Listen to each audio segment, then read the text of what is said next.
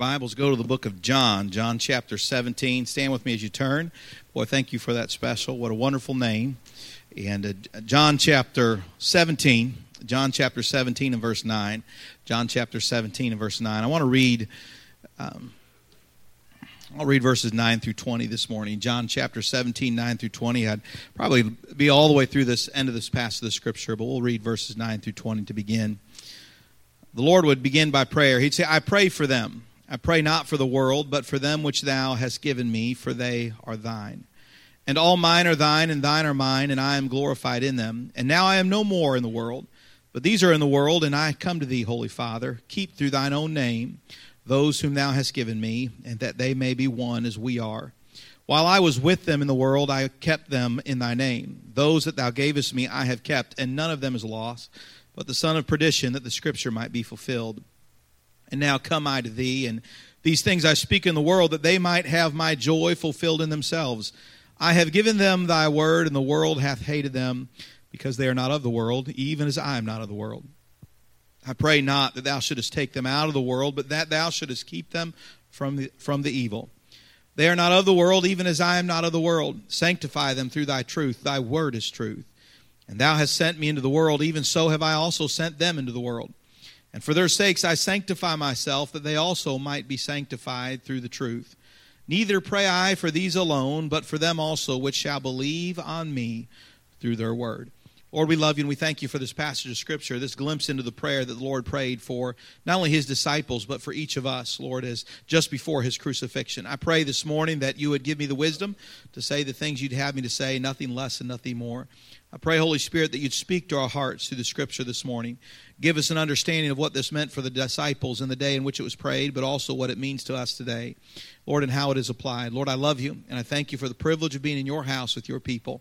We ask these things in Jesus' name. Amen. You may be seated.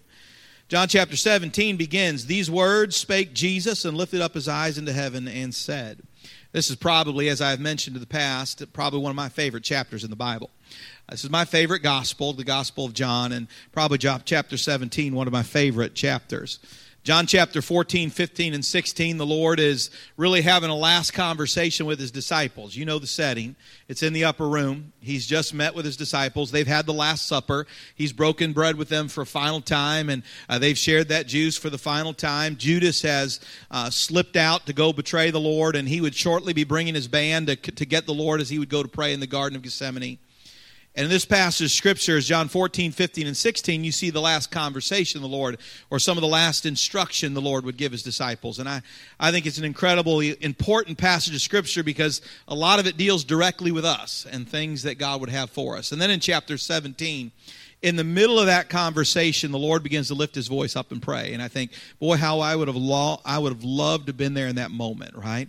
Here the Lord just having a conversation, speaking to his disciples, and the next minute he's looking up into heaven and he begins to pray for them. But the powerful thing about this passage of Scripture, it was not just a prayer for them, it was a prayer for us. Verse 9, he says, I pray for them. He said, I pray not for the world. He said, right now I'm not praying for the lost. I'm not praying for the world. He was about to do something for the world, wasn't he? For God so loved the world that he gave his only begotten Son, that whosoever believeth in him should not perish but have everlasting life. The sacrifice that he was about to make was going to be for all men.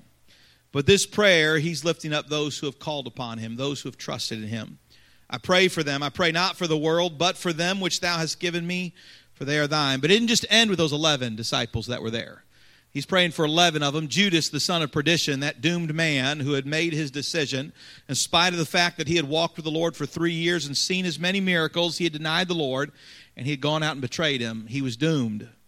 But these 11, it wasn't just these 11 that he would pray for, because verse 20, he says this, Neither pray I for these alone, but for them also which shall believe on me through their word. He said, I'm not just praying for the 11, I'm praying for all of those that are going to believe on me because of their word. He would pray for that next generation of Christians who would come to know Christ because of the message of the disciples. He would pray for you and I today, for all of those who had trusted Christ. If you want to see the Lord's Prayer for you, this is it. We think of the Lord's Prayer, and we think of the scripture where it says, Our Father which art in heaven, hallowed be thy name. But that was the disciples' prayer. That was an instructional prayer. And he would say, and forgive us our debts as we forgive our debtors. That was not a prayer request to the Lord. He had no debtors, he had no debts, and he certainly needed no forgiveness. He was teaching his disciples how to pray, but this one was God praying for his people. What brings a person to prayer? Faith brings a person to prayer, doesn't it? We believe in God. We believe in who he is, the creator of this universe, the one who loved us, died for us, rose again that we might be saved. Faith that he hears prayer, call unto me and I will answer thee and show thee great and mighty things which thou knowest not. There's a faith in who God is, and a faith that the fact that he's hearing, a faith that he answers prayer. Faith produces prayer, doesn't it? Prayer is a product, it's a fruit of someone's trust in God. But a burden produces prayer, doesn't it? A burden produces prayer. You ever been so weighed down by a burden that you ran to the one who you knew had the answer? Burdens.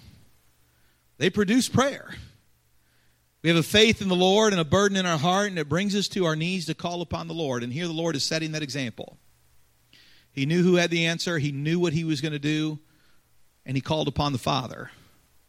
But he also had a burden. He had a burden for his people. He had a burden for those that he was going to leave behind. He knew that he would be crucified. He knew that he would die. He knew that he would rise again and he would descend up into glory. And he left his people behind on purpose, with a purpose.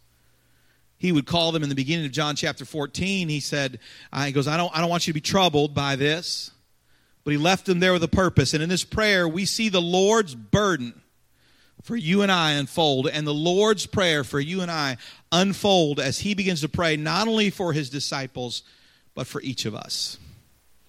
I want you to look, I'm just only going to pick a few of them. I almost preached to the end of the chapter, but I ended up with too many points to cram into the morning, and I knew you wanted lunch soon, all right? And so I've shaved it down a little bit, and I'll finish it off next week. But I want you to notice the first thing that stands out to me as he begins to pray is who we belong to. Who we belong to. Look at verses 9 through 10. I pray for them. I pray not for the world. He said, I'm not praying for those that don't belong to me. Soon he would do exactly what was needed so that we could belong to him.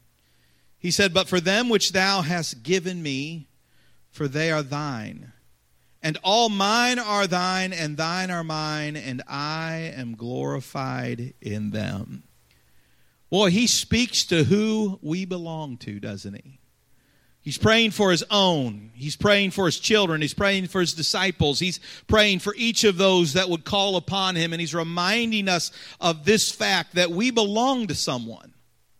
John chapter 1 verses 12 through 13 says, but as many as received him, to them gave he the power to become the sons of God, even to them that believe on his name, which were born not of the blood, nor of the will of the flesh, nor of the will of man, but of God. He said, these are mine. Lord God the Father, they're thine, they're mine because you've given them to me. And how did we come to know him? I love John chapter 6, 35 through 37. It says, and Jesus said unto them, I am the bread of life. He that cometh to me shall never hunger, and he that believeth on me shall never thirst. But I said unto you that ye also have seen me and believe not. All that the Father giveth me shall come to me, and him that cometh to me I will in no wise cast out. You know, there's never been one that has come to the Father that God has cast out. Never been a one. What he was about to do in John chapter 18, he would go into the garden and pray, and there he would be taken by Judas, and from there on out, we'd see the rest of the scripture unfold in 18 and 19 as our Savior would be led before that illegal trial by night as they would try him and lie about him, and hire liars to lie about him, and blaspheme his name, and deliver him to Pilate, and from Pilate to Herod, and back to Pilate, where they would cry out, crucify him, crucify him, crucify him. And he would die on that cross. Why? All because he loved us. For God so loved the world that he gave his only begotten Son, that whosoever believeth in him should not perish, but have everlasting life. He did it because we were sinners. For all have sinned and come short of the glory of God. As it is written, there is none righteous, no, not one. And the price for that sin is death and hell, isn't it? For the wages of sin is death. And death and hell were cast into the lake of fire. which is the second death. But the fearful and the unbelieving and the abominable and the murderers and the sorcerers and idolaters and all liars shall have their part in the lake which burneth with fire and brimstone, which is the second death. Doomed. And yet God loved us. And yet God loved us. For with the heart man believeth unto righteousness, and with the mouth confession is made unto salvation. For whosoever shall call upon the name of the Lord shall be what? Saved. And that moment when there's a heart belief that Jesus was the Son of God, that He died on the cross for our sin, and that I was a sinner, and that He died for me, and He rose again for me, and we put our faith in Him. The Bible says, to as many as received Him, to them gave He the power to become the what? Sons of God. We became His children. We became His children. We belong to Him. He said, Lord, these are mine. I think of how the Scripture reminds us that he called us out from this world and said, be ye separate. What does that mean? He said, He called me out from it and He made me His. I am no longer mine, belong to me. We were bought with a price, the precious blood of the Lord Jesus Christ. We belong to Him. Christian, there is this reminder that you are His if you've called upon Him. You're His child. You're His son. You're His daughter. You belong to Him. We bear His name. He said in that verse 9, I pray for them. I pray not for the world, but for them which Thou hast given me, for they are Thine.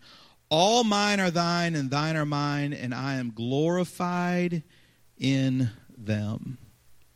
We bear His name, don't we, friend? You know, we're meant to glorify the Lord in this world. We're meant to represent Him. We bear His name.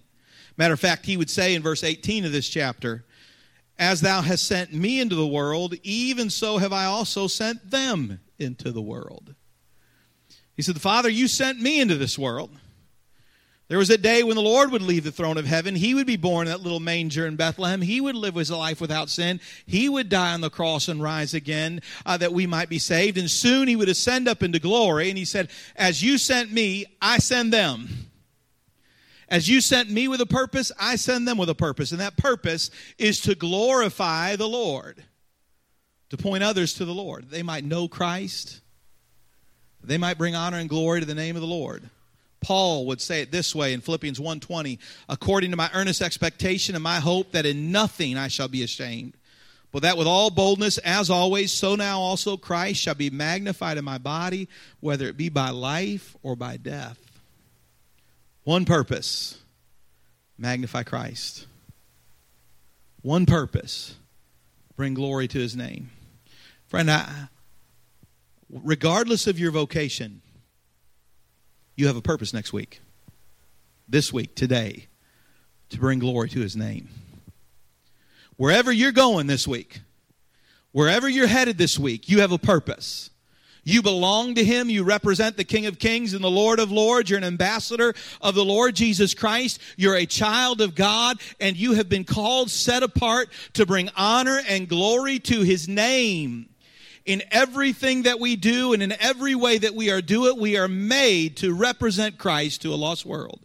In the way that you work, your work should bring honor and glory to the Lord. In your demeanor this week, it should bring honor and glory to the Lord. In your language this week, you must bring honor and glory to your Lord. In your conduct this week, you must bring honor and glory to the Lord because you have been called to bring honor and glory to His name. Friend, there was a day when He died and He rose again, and for 40 days He would appear unto His disciples at various times. And on that, just beyond that, He would go to the Mount of Olives and He would ascend up into glory, and they'd watch Him ascend out of His sight. And as they stood there a-gazing, the angels would look at them and say, why do you stand here a-gazing? Didn't He give you something to do? To go into Jerusalem, Judea, and Samaria, and the uttermost parts of the world with the gospel of Jesus Christ, that you might glorify Him. Friend, there's a reason you weren't called out of here the moment of salvation. It was that you could glorify God. Does not matter how young, doesn't matter how old, you were meant to glorify the Lord. Doesn't matter your vocation, your life was meant to glorify God. Are you glorifying Him? Here's the Lord in prayer. These are mine. And what a price. What a price. The precious blood of the Lord Jesus Christ. He said, these are mine. We're to fulfill his purpose and glorify his name. And we all have different individual vocations. In other words, God's general will is for all of us to glorify him. But in God's specific will, he may have put you in a different place than he put me. But in each of us, as we fulfill his specific will, his general will is still the point. Glorify the Lord. Glorify the Lord. Your home, your family, your workplace, your friends, your neighborhood, your town, your city, your state, glorify the Lord.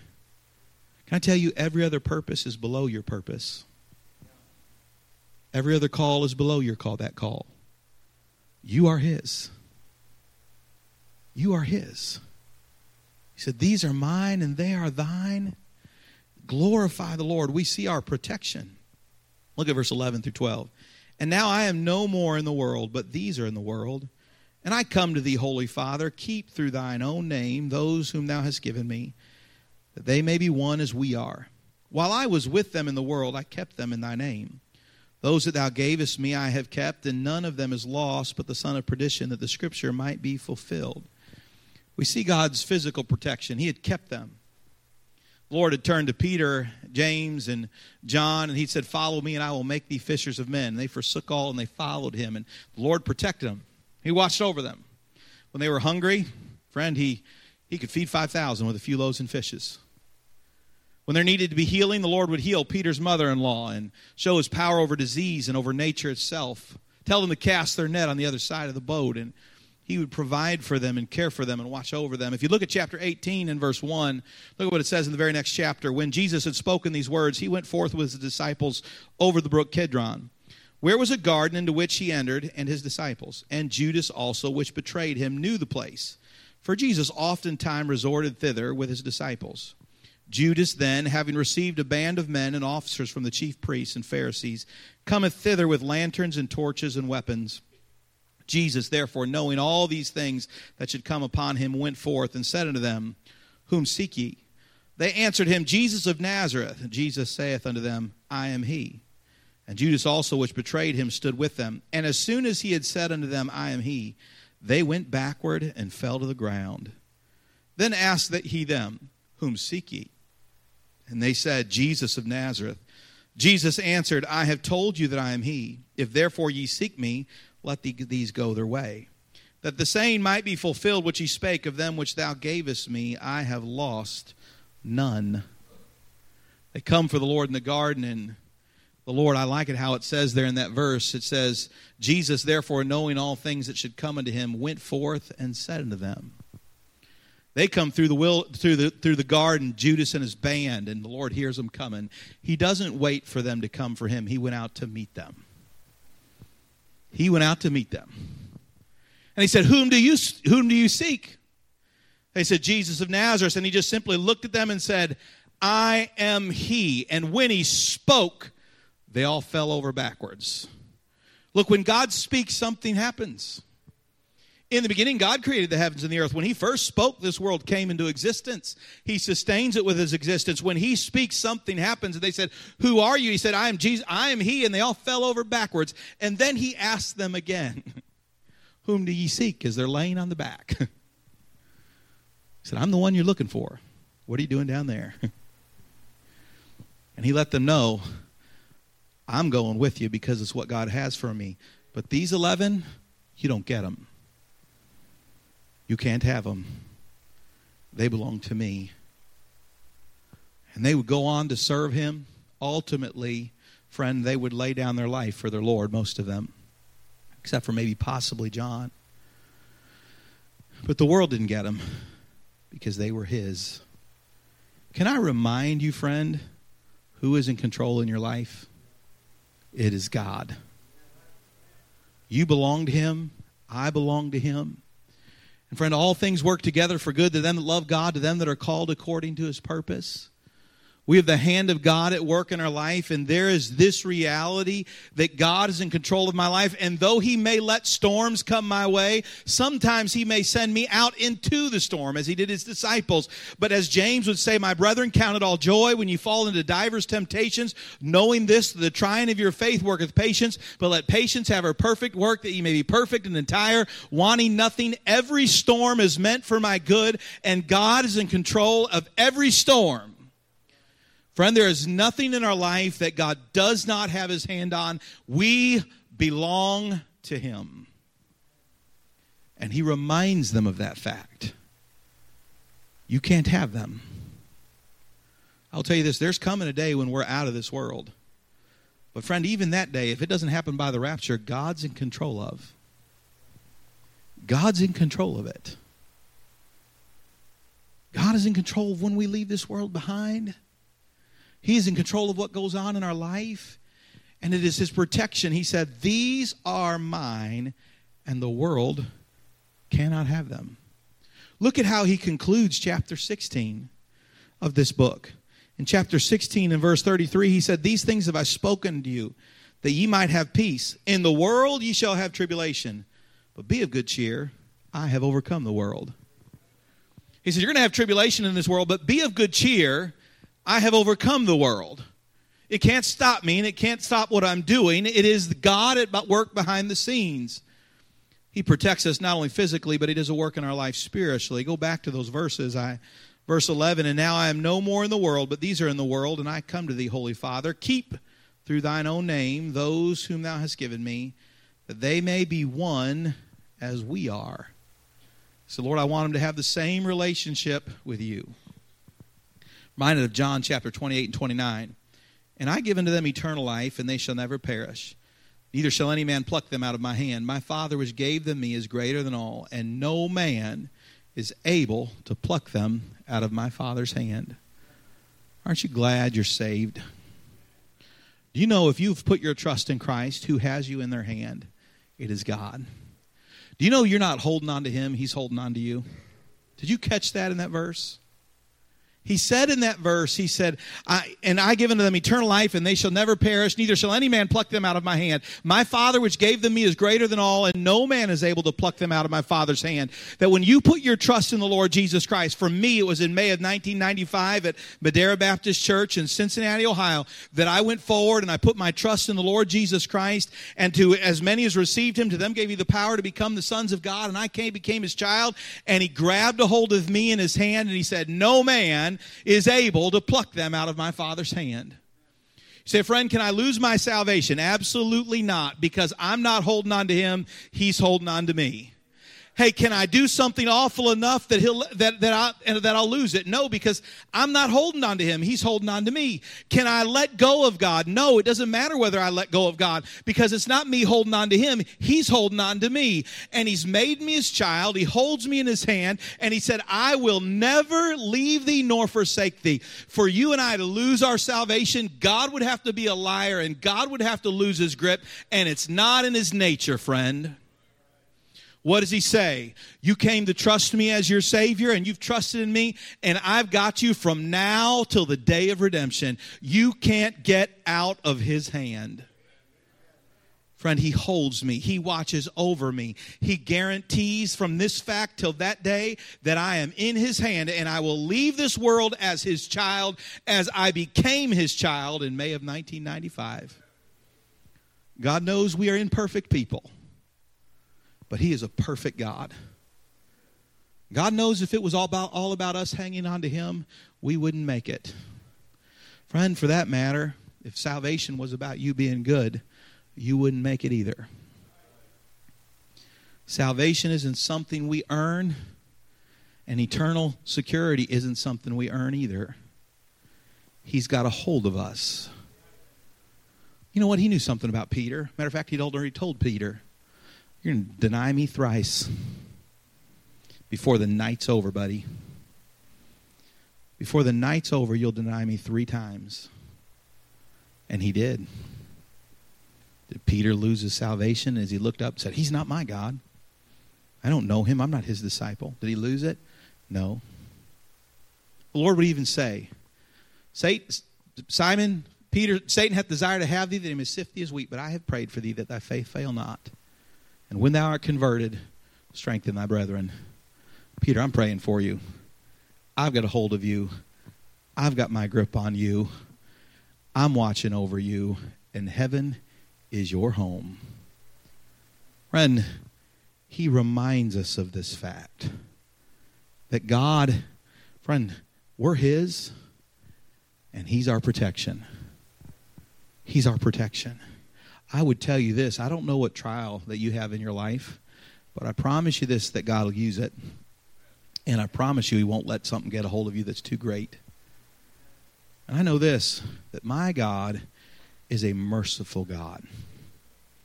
He is a merciful God. And he is quick to forgive, and salvation is ours, and you cannot lose it. It's not an excuse to sin. It's the reason to live holy, my friend. What shall we say then? Shall we continue in sin that grace may abound? God forbid. How shall we that are dead to sin continue any longer therein? Eternal security is not an excuse for me to live how I want to live. It is the reason that we live holy, because we've got a God who's got a hold of us and a God who loves us. And I want to please the one who loved me so much that he died for me and hold on to me for all of eternity. That's who he is. It's in his nature. It's in his makeup. And as he prayed for us, he reminds us of our belonging. He reminds us of our protection. And friend, he reminds us of our fellowship. Look at then again in verse 11 again. And now I am no more in the world, but these are in the world. And I am come to thee, Holy Father. Keep through thine own name those whom thou hast given me, that they may be one as we are. Now skip ahead to verse 21. That they all may be one as thou, Father, art in me, and I in them. That they also may be one in us, that the world may believe that thou hast sent me. And the glory which thou gavest me I have given them, that they may be one even as we are one. Down to verse 25. O righteous Father, the world hath not known thee, but I have known thee. And these have known that thou hast sent me.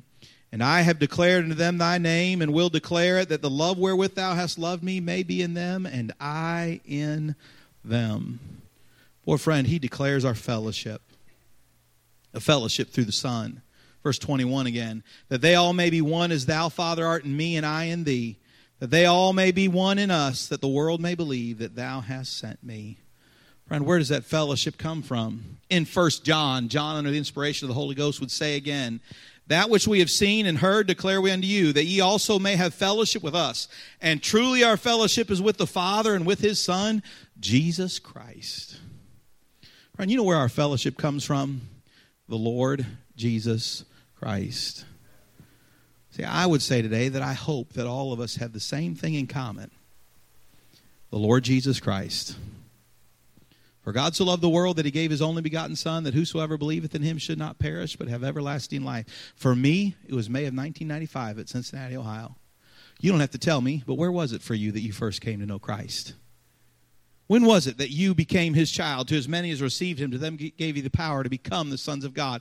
Where were you, friend, when with the heart you believed unto salvation, and with the mouth or with the heart man believeth unto righteousness, and with the mouth confession was made unto salvation? Where were you that day when you called upon the Lord, when you knew that you were a sinner and knew that Jesus was the Son of God and that he lived his life without sin and died on the cross and rose again 3 days later that you might be saved? And that moment you became his child and you became his son and you were saved from your sins and given a home in heaven. When was that day? See, friend, I would say today that because of that day and what Jesus did for us, we have fellowship together, don't we?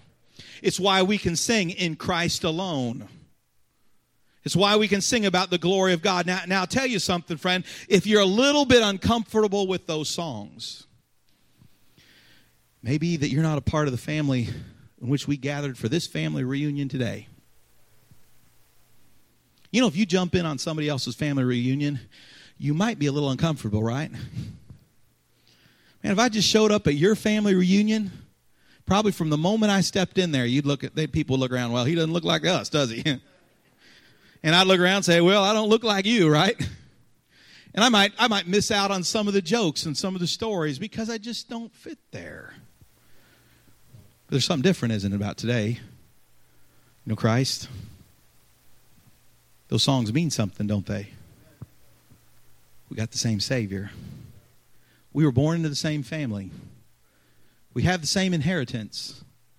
Have someone to sing about and a word to read because we fellowship around Him.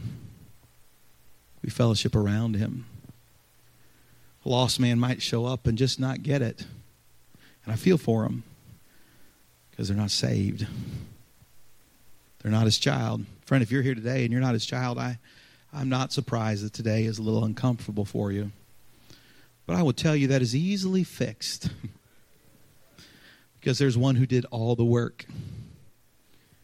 When He gave Himself on Calvary and died on the cross and rose again that you might be saved, that you might be His child, He did all the work.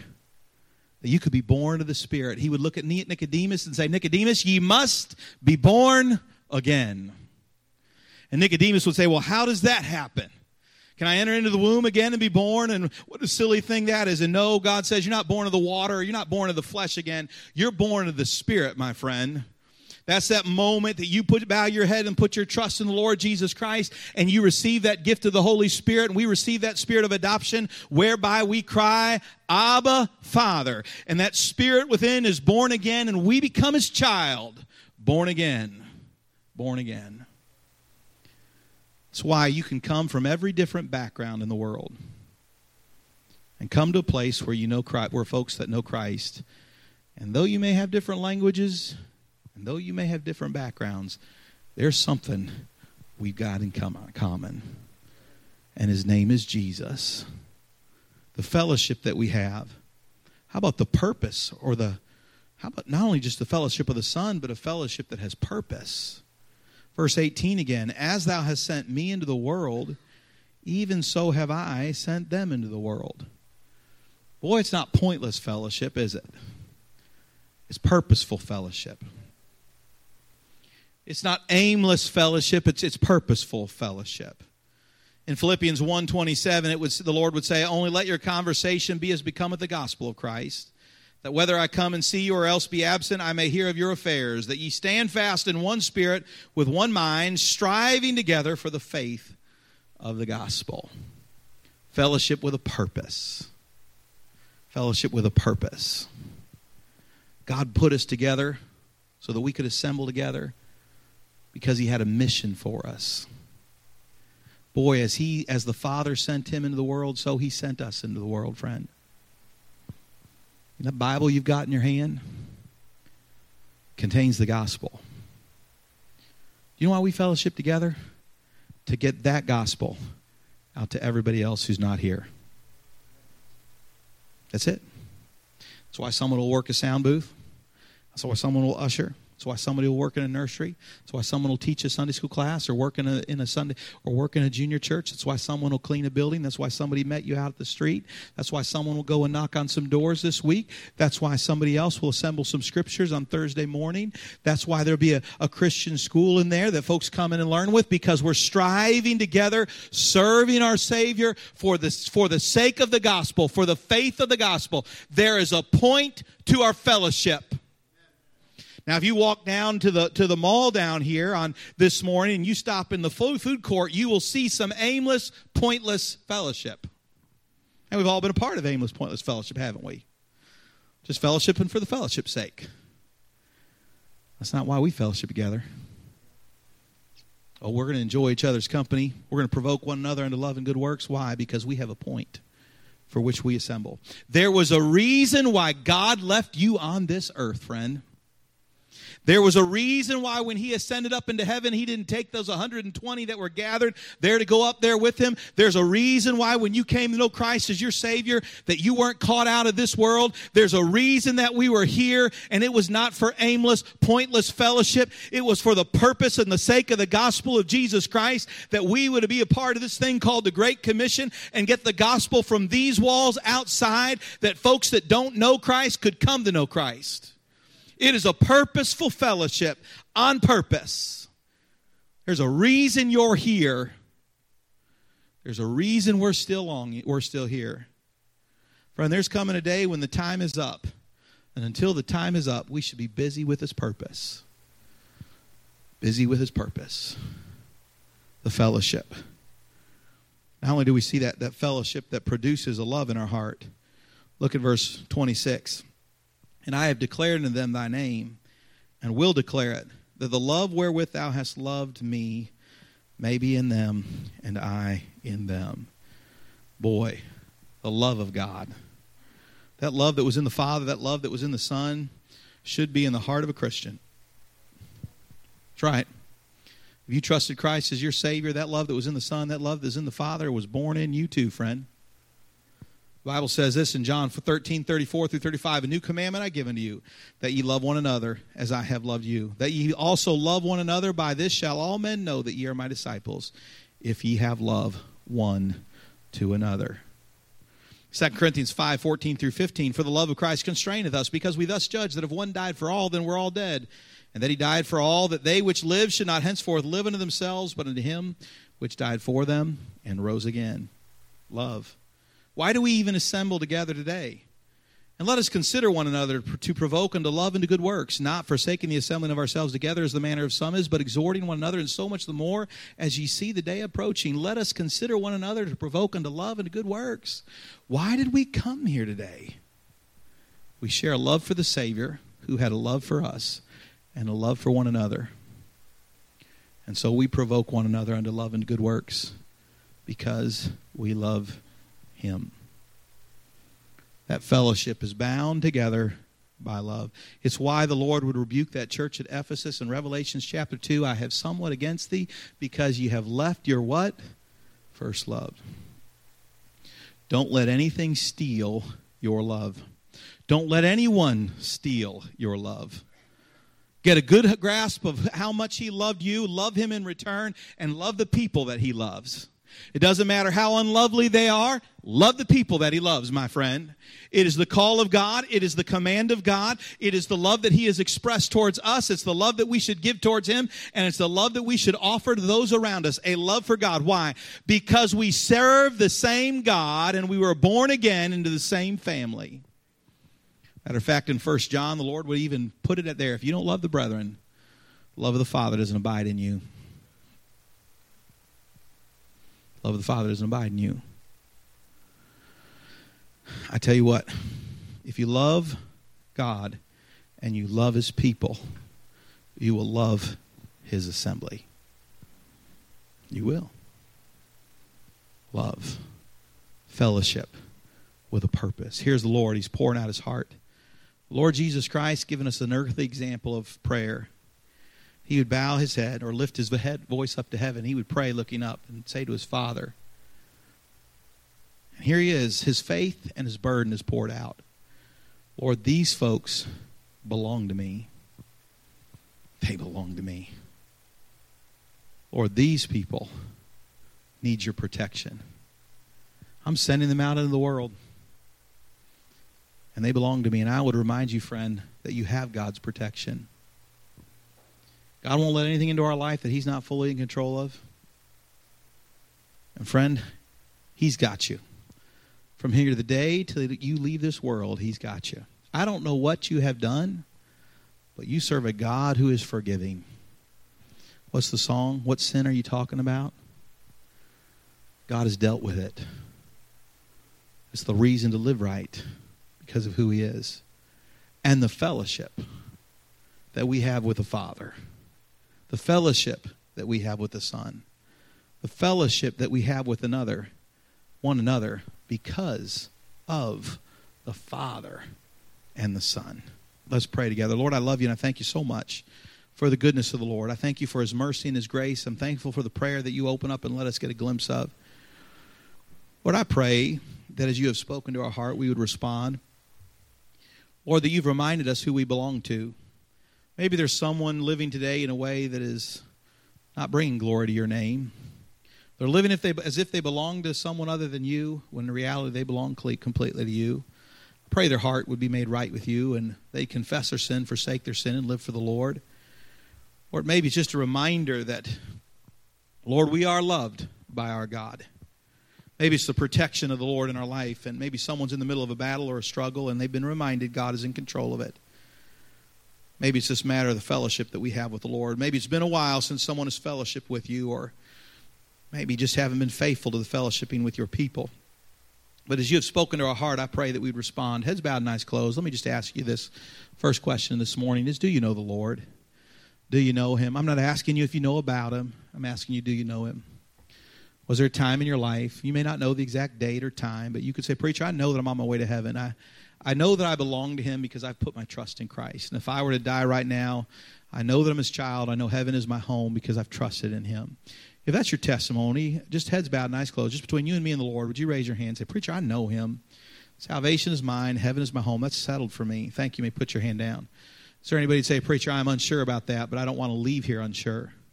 I want today to be the moment that I come to know Christ as my Savior, and I want to put my trust in Him, and I don't want to leave here unsure today. Preacher, would you pray for me? Is there anybody like that? You'd raise your hand and say, preacher, pray for me. I want to know Christ. Let me ask you this then, Christian. How many of you say, preacher, the Lord has spoken to my heart? Maybe it's a reminder of His mercy. I'm so thankful I can't lose my salvation. I'm so thankful that in spite of the fact that I'm an imperfect man, I serve a perfect God who's got a good grip on me. Maybe it's a reminder of that He's got a hold of you, a reminder that you belong to Him or the fellowship you have with Him. But you say, preacher, the Lord has spoken to my heart this morning. Would you raise your hand just as a testimony between you and I and the Lord? Would you stand with me as that pianist begins to play? As God has spoken to your heart, the altar is open, the invitation is given, and Brother Anthony's going to sing a verse or so, and the piano will play, and take some time to pray. Boy, if God has spoken to your heart, make sure you speak in return. A relationship was what He was after when He saved us. And as God has spoken to your heart, do business with the Lord this morning. I have decided